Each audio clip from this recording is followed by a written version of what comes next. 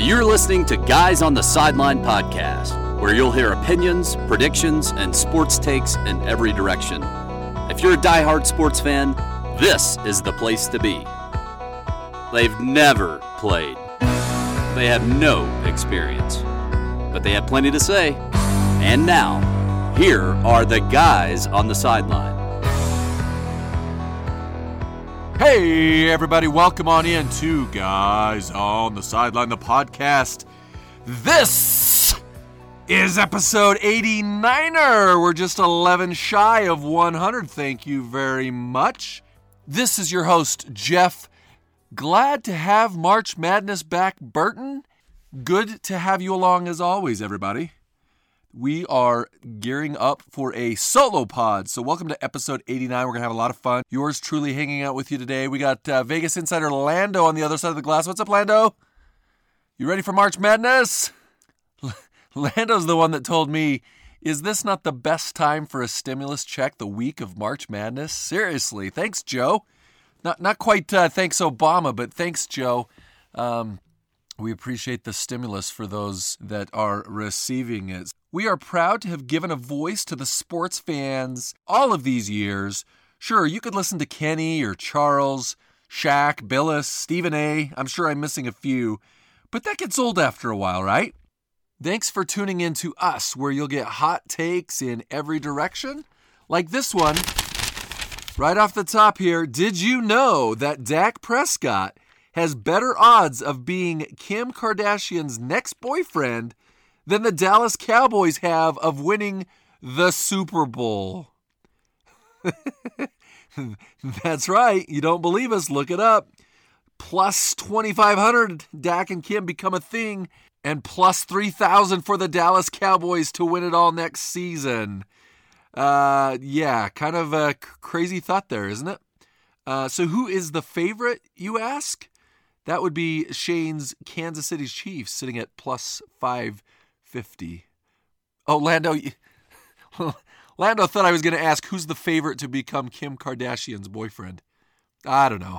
I haven't kept up with those Kardashians in quite a while. So anyway, seriously, admit it. You are super glad that you tuned in today.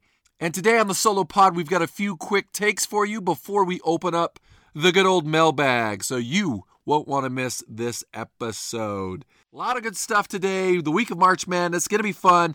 And just to tease this a little bit, episode 90 is going to be a good one. We've got our Seinfeld Madness bracket. So the best Seinfeld quotes. So you will not want to miss episode 90.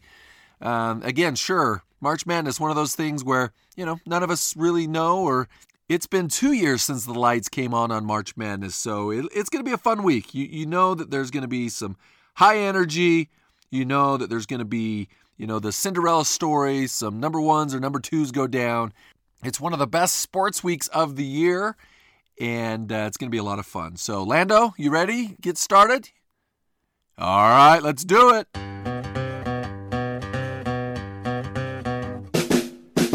Okay, thank you again for tuning in. We got to jump right in from the sidelines. This first one, maybe you saw this in the news a couple days ago, but Patrick Ewing, the legendary New York Knickerbocker, returns to Madison Square Garden, right, where he was a dominant force through the 80s and 90s. Fan favorite, legend there in the Big Apple. And Patrick Ewing gets ID'd in Madison Square Garden and gets a little bit of pushback. Lando, this is what's crazy to me. Patrick Ewing is one of the most unique-looking human beings on the planet. Wouldn't you agree with me? He's huge, and he's just unique, right? I mean, there's not a lot of guys that look like Patrick Ewing. So for him to get ID'd and for him to get, questioned as the Georgetown Hoyas coach, kind of crazy, and I don't know that was his motivation, but the Hoyas, they roll into the tourney, and good for Patrick Ewing. Super happy for him. He's a good guy, a good coach, and he's doing great things with his alma mater. So we wish him all the best getting into the tourney. And I was thinking about this a little bit. Yeah, a little known fact here about your host. I had the privilege of volunteering at the 2002 Salt Lake Winter Games, the Winter Olympics, And it was a great experience.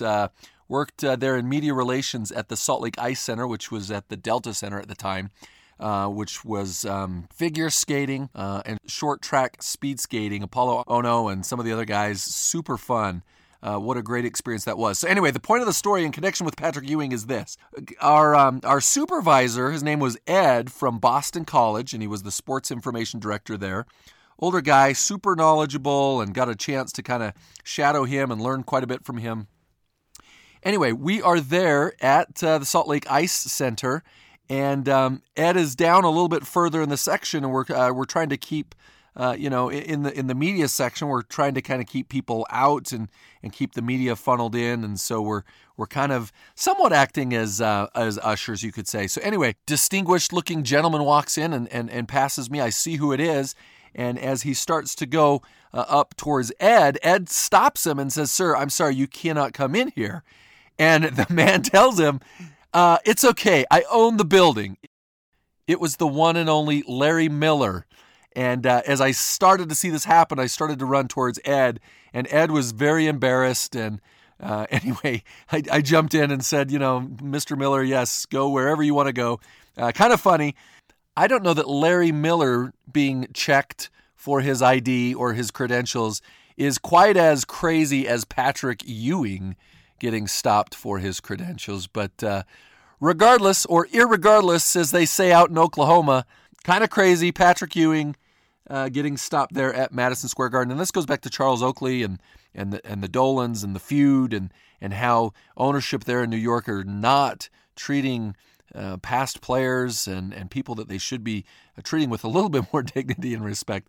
So kind of wild, kind of crazy. So that's the first one from the sideline. The other one that I thought was kind of interesting, just a quick little take. Rick Pitino, as you know, has had a interesting and storied career. He's had a lot of success.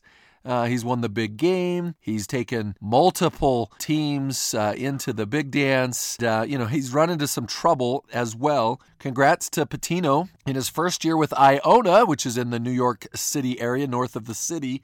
He's taken them dancing. So kind of cool. But here's my take on this. I don't know what you think, Lando, but it's sort of to Rick Pitino's advantage to coach against lesser teams and lesser talents, don't you think? Like he's been at Kentucky. He coached in the NBA. He, obviously most recently with Louisville, where I think he ran into some trouble and kind of got shown the door there. And so for him to get a second or a third or whatever kind of another chance is interesting.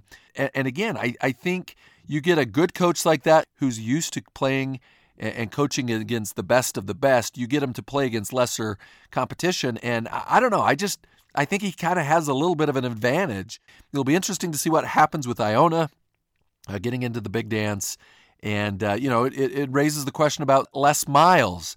Like, do you think Les Miles will coach again? And the answer is there a program who is not relevant, not even on the map, that is willing to kind of take a PR hit and make maybe a questionable hire, maybe an Urban Meyer type hire, if you will, to get somebody in that can get some eyeballs your way and get a little bit of attention and obviously a good coach. You look at Les Miles, if he were to coach, in a lesser league, let's say he goes to the WAC or something like that, there's no doubt in my mind that he could have success. So it'll be interesting to follow. I got one more thing before we get into the mailbag. I'm thinking of starting a segment called Conversations with a Teenager. So my teenage son the other night had an opportunity to go to the Jazz game, something I've not been privileged to do this year. When he got home, I was like, "Hey, son, how was the game? You have a good time?" He went with a buddy, and I asked him, I said, "Is your friend's dad cooler than me?" And he turns to me and he said, "Dad, he drives a Tesla. What do you think?" I got no words. I got no way to rebut that, right? All right, let's open up the mailbag. What do you say? All right, let's do it.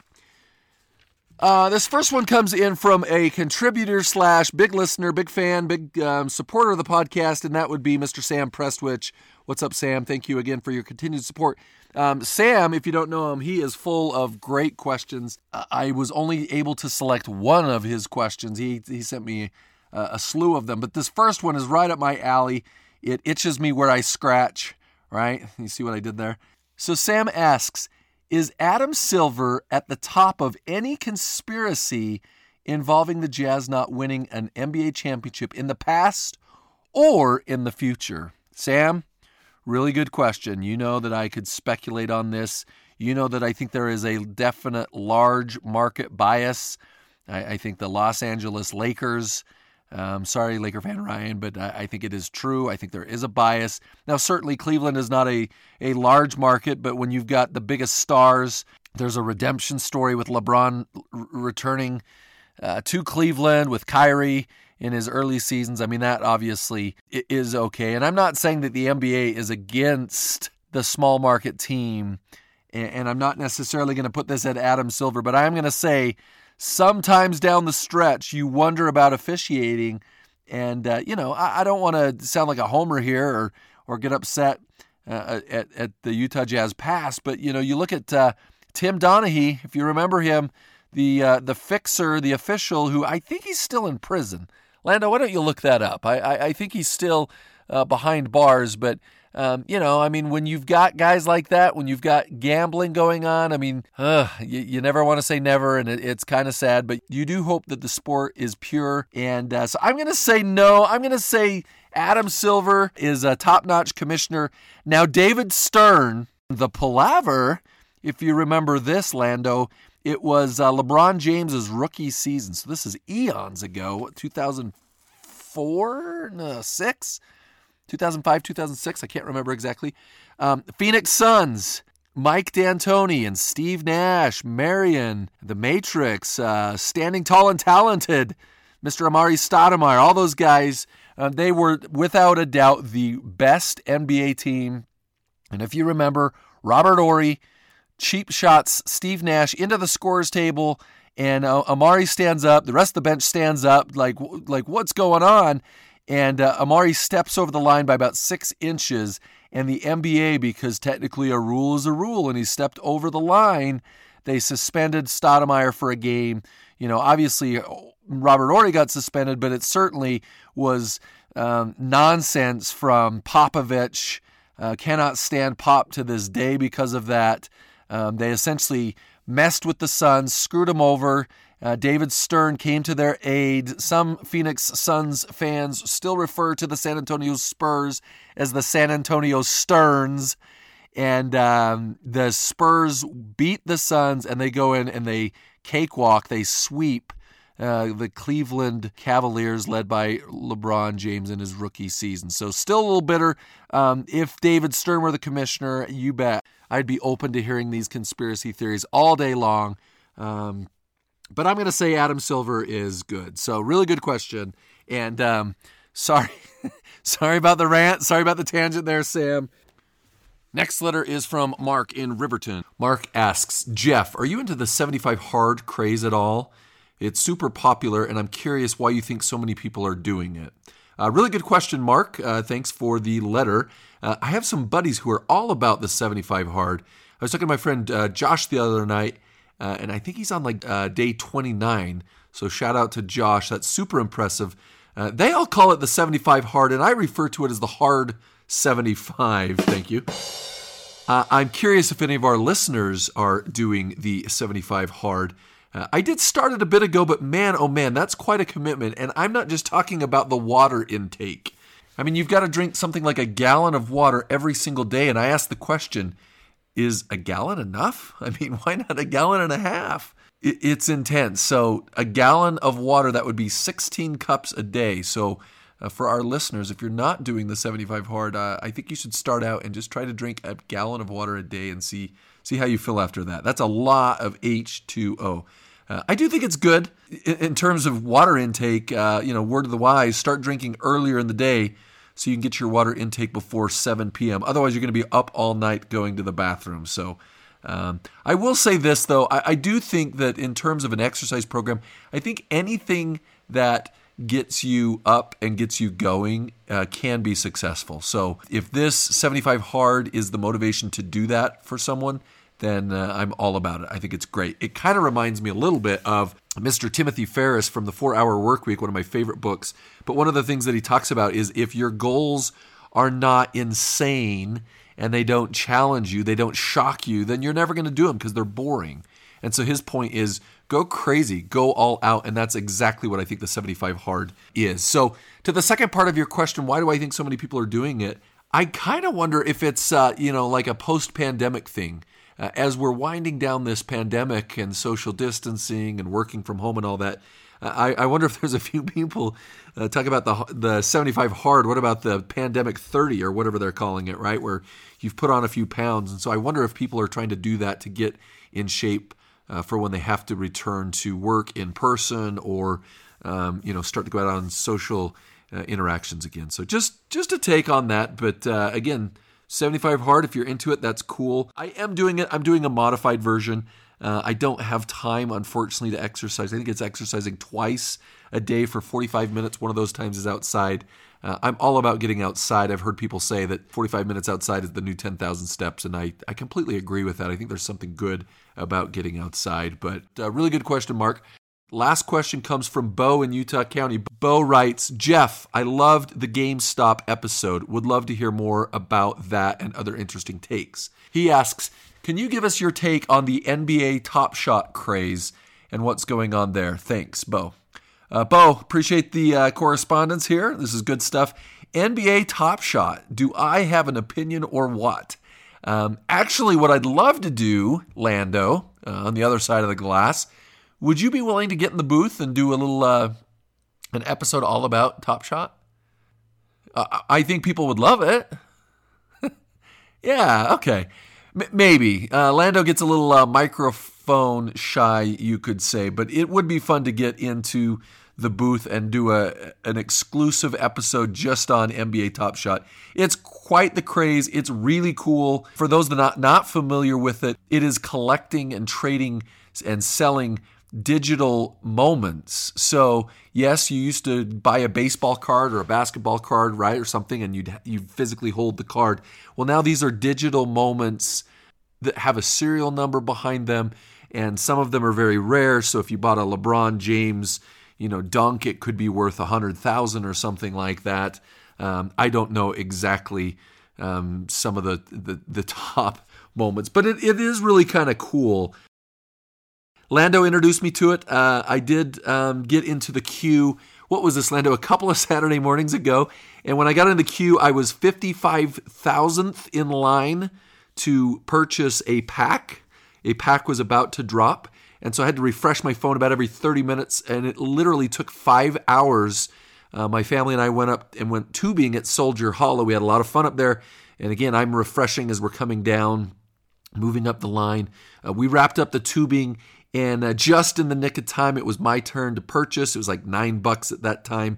And it was a ton of fun, and I was able to purchase the pack, which was cool. So I'm still learning a lot about it. I think it's still a little bit unknown. The craze is still there. It might have died down a little bit.